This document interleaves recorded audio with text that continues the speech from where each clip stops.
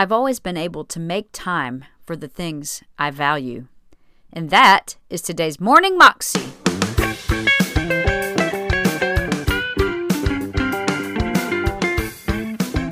Welcome to the Morning Moxie Show.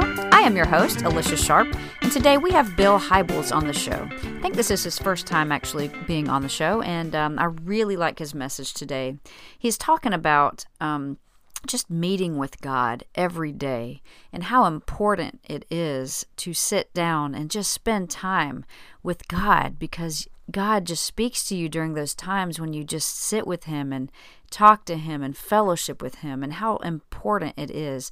I know for me, that time with the Lord is so amazing and refreshing, and I love spending time with Him because He's just like my best friend, and there's nobody like Him. And I'm so thankful for His presence in my life, so thankful for His friendship, and so thankful for His guidance. And I pray, I don't know where you stand with the Lord, how your relationship is with Him. And Bill talks about your chair. Where's your chair? And he'll explain more about that in this story. It's great. Here's Bill.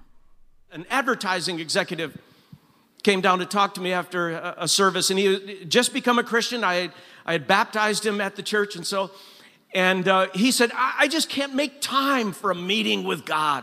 He said, you have no idea what it's like to commute downtown every day, and you live in a different world. I just can't fit that kind of thing into my life. And I remember looking at this young guy, hard-charging young guy, and I said, here's my experience, and I'm not, I'm only like 24 years old, so there it is.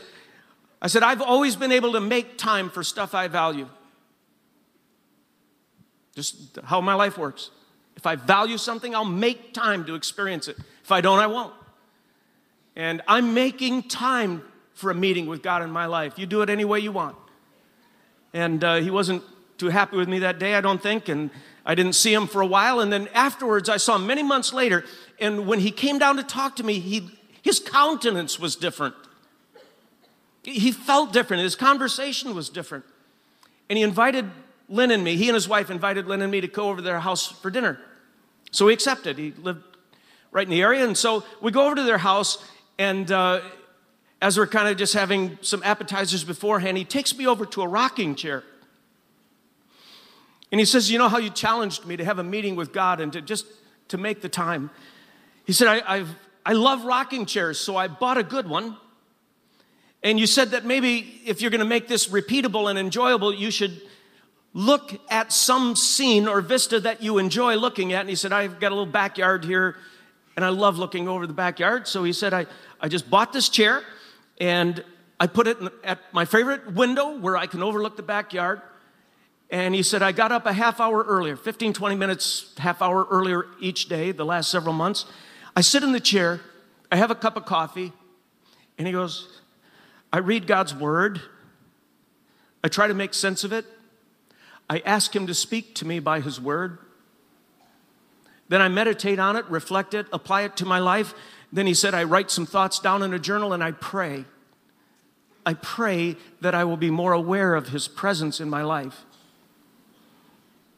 And I said, how's that going for you? And his wife jumped in and said, I'll tell you how it's going for him. He's a changed guy. What happens to him when he sits in that chair has changed him. He's more centered. He's a more gentle and loving man in our marriage and to our children.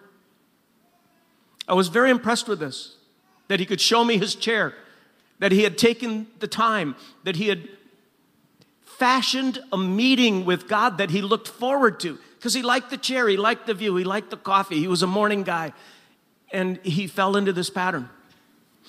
Many months later, I had coffee with him one time, and he said, I'm thinking about leaving my job in advertising. He said, I think I'm done with that.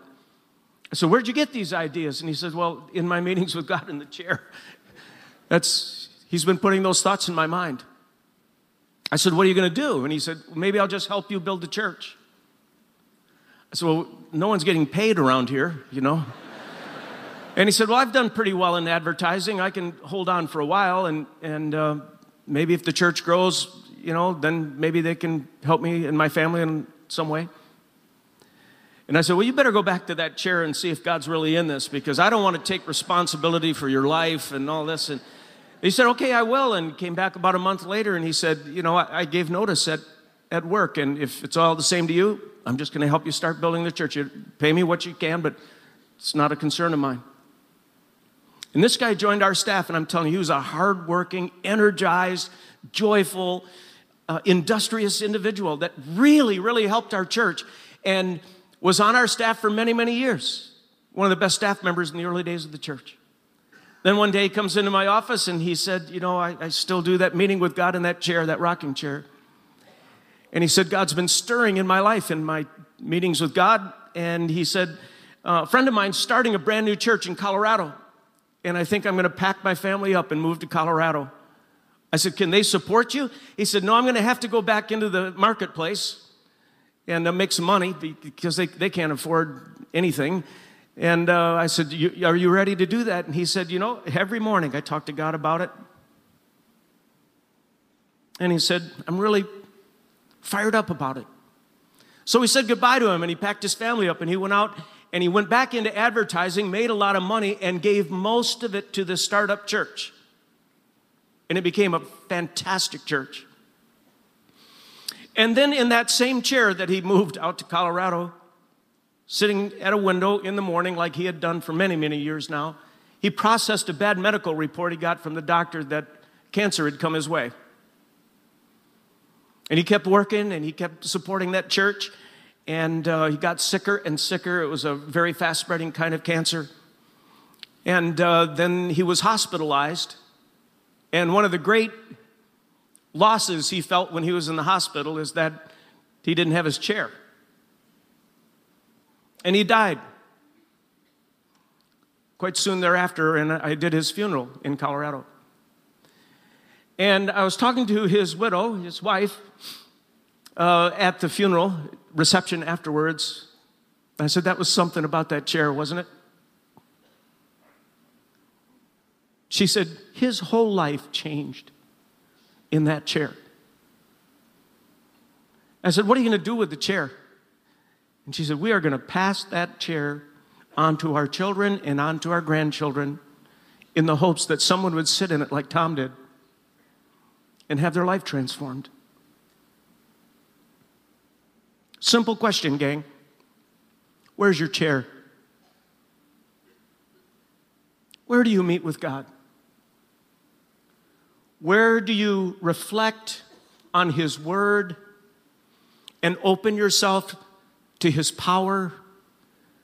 Where do you become aware of His presence in your life? Where is that? And some of you go, well, you know, I don't have a nice backyard to look out on. It doesn't work for me. The thing about the unlimited presence of God is that you can meet with Him anywhere. Your chair can be anywhere.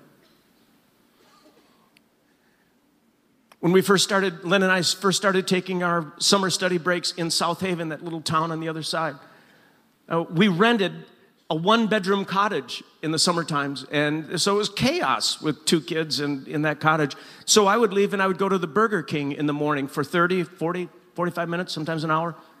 First booth on the right when you come in the door, Main Street in South Haven. I did that little practice for 9 years. Fiberglass booth in a Burger King. I made some of the most important ministry and personal decisions in my life. Fiberglass booth in a Burger King. To this day, when I drive by that Burger King, I look at it and I go, man, God met me there. There's a carpenter in this church that meets with God every morning in the front seat of his pickup truck, brings a thermos of coffee and his Bible.